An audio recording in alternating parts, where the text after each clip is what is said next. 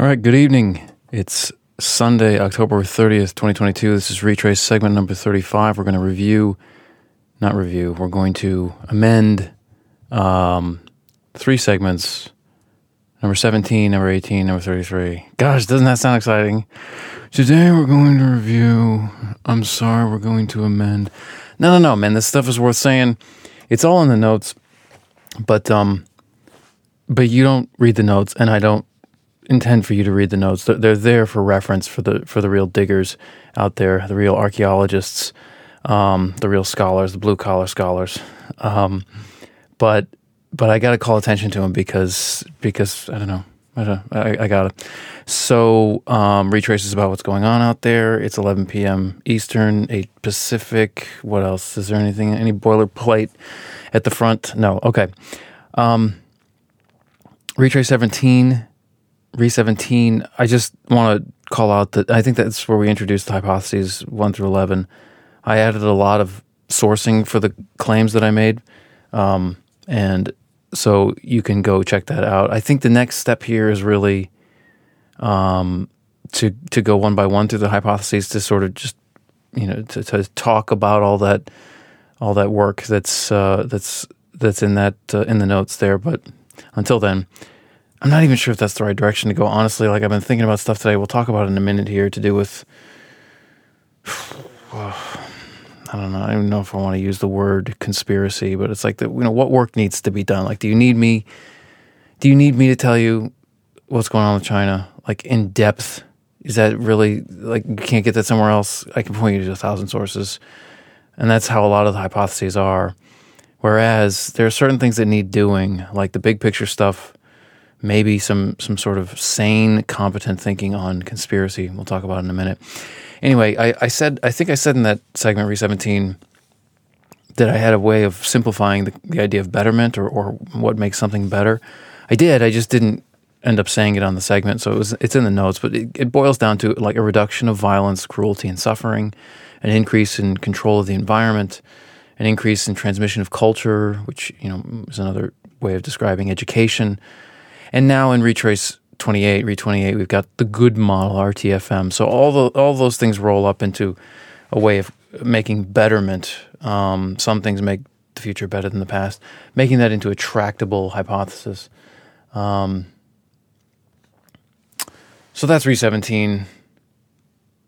Re-18, I just did this thing where, in the notes, where I started defining terms.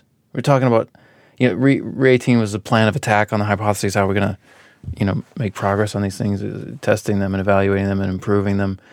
And I ended up at the end of Re-18 boiling it down to, I don't think that's the one that's a pile of numbers, but it's the one that leads into a pile of numbers. What's Re-19? I think Re-18 was paid, but Re-19 is... No. So I call it plan of attack, but it boils down to a pile of numbers. Anyway, to get to that to convert these sort of squishy English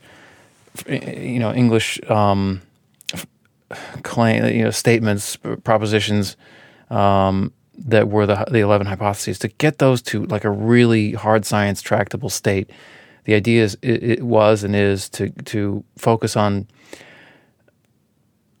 objective evidence, to get it to a pile of numbers, etc. I talk about it in the notes, start defining terms. What terms do I define? I define objective. I talk about the SI units. I define subjective, observable, unobservable, quantitative, qualitative. And then I come up with this thing that this is not my job. Like, nobody hired me to do philosophy of language or philosophy of science, but this idea of objective observables. And I think I said that phrase during the segment. I don't remember if I said it during the segment, but it was in my mind.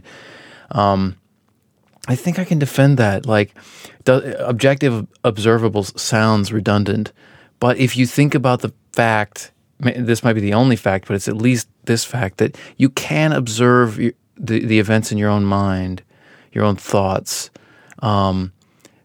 Those observations are subjective observables, whereas objective observables, it just rolls off the tongue, doesn't it? Objective observables are like the other five senses. stuff that, is part of the shared common reality that's not subjective. So objective observables is where we would want to go with a pile of numbers, replacing the squishy English versions of the hypotheses. Check it out if you want.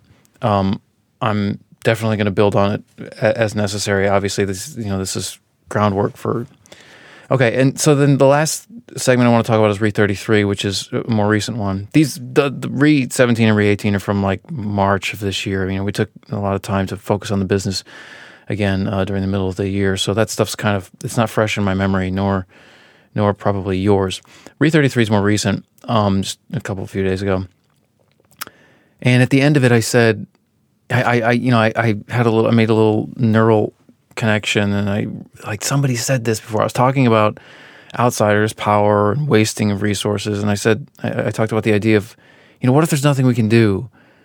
What if we're asking the question, what's going on out there? We're getting answers, trying to produce our own answers as individuals or as groups or as outsiders or even insiders.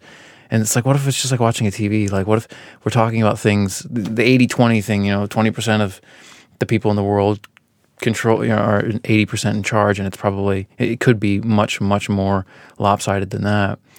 And then I remember that somebody said something like this, and I couldn't place it. I knew kind of where, so I found it. I always find it. Like I swear, a big chunk of the time in my life is spent tracking down these thoughts where there's like one, there's the Jennifer Aniston neuron. Have you heard this?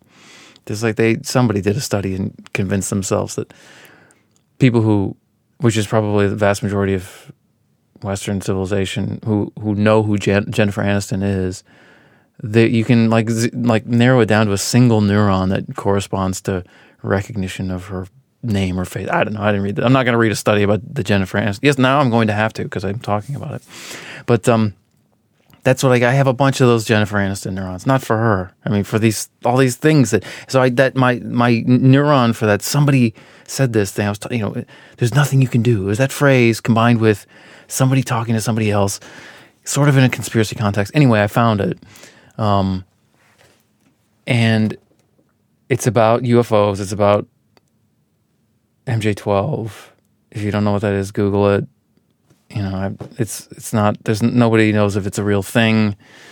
Obviously, as with everything. So here's the quote, and then I'm going to talk about what I'm not going to talk about, which is conspiracy on this segment. I think I'm going to push that to the next segment because it's a big topic and it deserves some attention. But the quote is this: Walker, who is Dr. Eric Walker, electrical engineer, seemed to make his way into some power circles in the first half of the 20th century.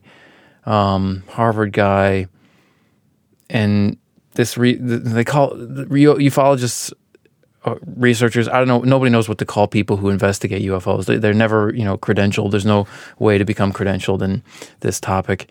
It's not science. It's intelligence. But nobody follows that distinction. Steinman. This is in a book. I'll talk about it later. It's what book? I mean, it'll be in the notes, but it's in this. And it was cited in another book. It doesn't matter. But okay, so Eric Walker, he gets a hold of this guy, Steinman, the researcher, gets a hold of this Dr. Eric Walker, and sort of asks him the question, like, what about MJ12? What do you know? And I think they're doing this in written correspondence. It might have been a recording of a phone call, but this stuff is so dicey. If you look, like, they don't, is he writing it from memory? Blah blah blah. Anyway, this is what I was remembering. Shut up, and just say it. I will. Okay, I'm sorry. Dr. Walker, yes, I know of MJ12. I have known of them for 40 years. I believe you're chasing after and fighting with windmills. The hell does that mean, windmills? Steinman, why do you say that? Walker, you are delving into an area that you can do absolutely nothing about. So why get involved with it or at all concerned about it? Why don't you just leave it alone and drop it? Forget about it. That's what I was remembering, that little exchange. You are delving into an area that you can do absolutely nothing about. Now that's stuck in my mind, and then I remember. I'm not going to talk about the providence of this quote. I'm not going to talk about whether I think this really was an exchange or that, the premise that Walker actually knows something and that Steinman is telling us the truth and about this exchange. No, that's all I'll do that in the next segment. But that's what I was remembering. All right. That's it. We've cleaned house on amendments and corrections. I've been meaning to do that for a while.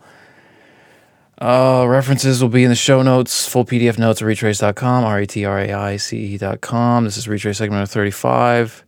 Enunciate this, please.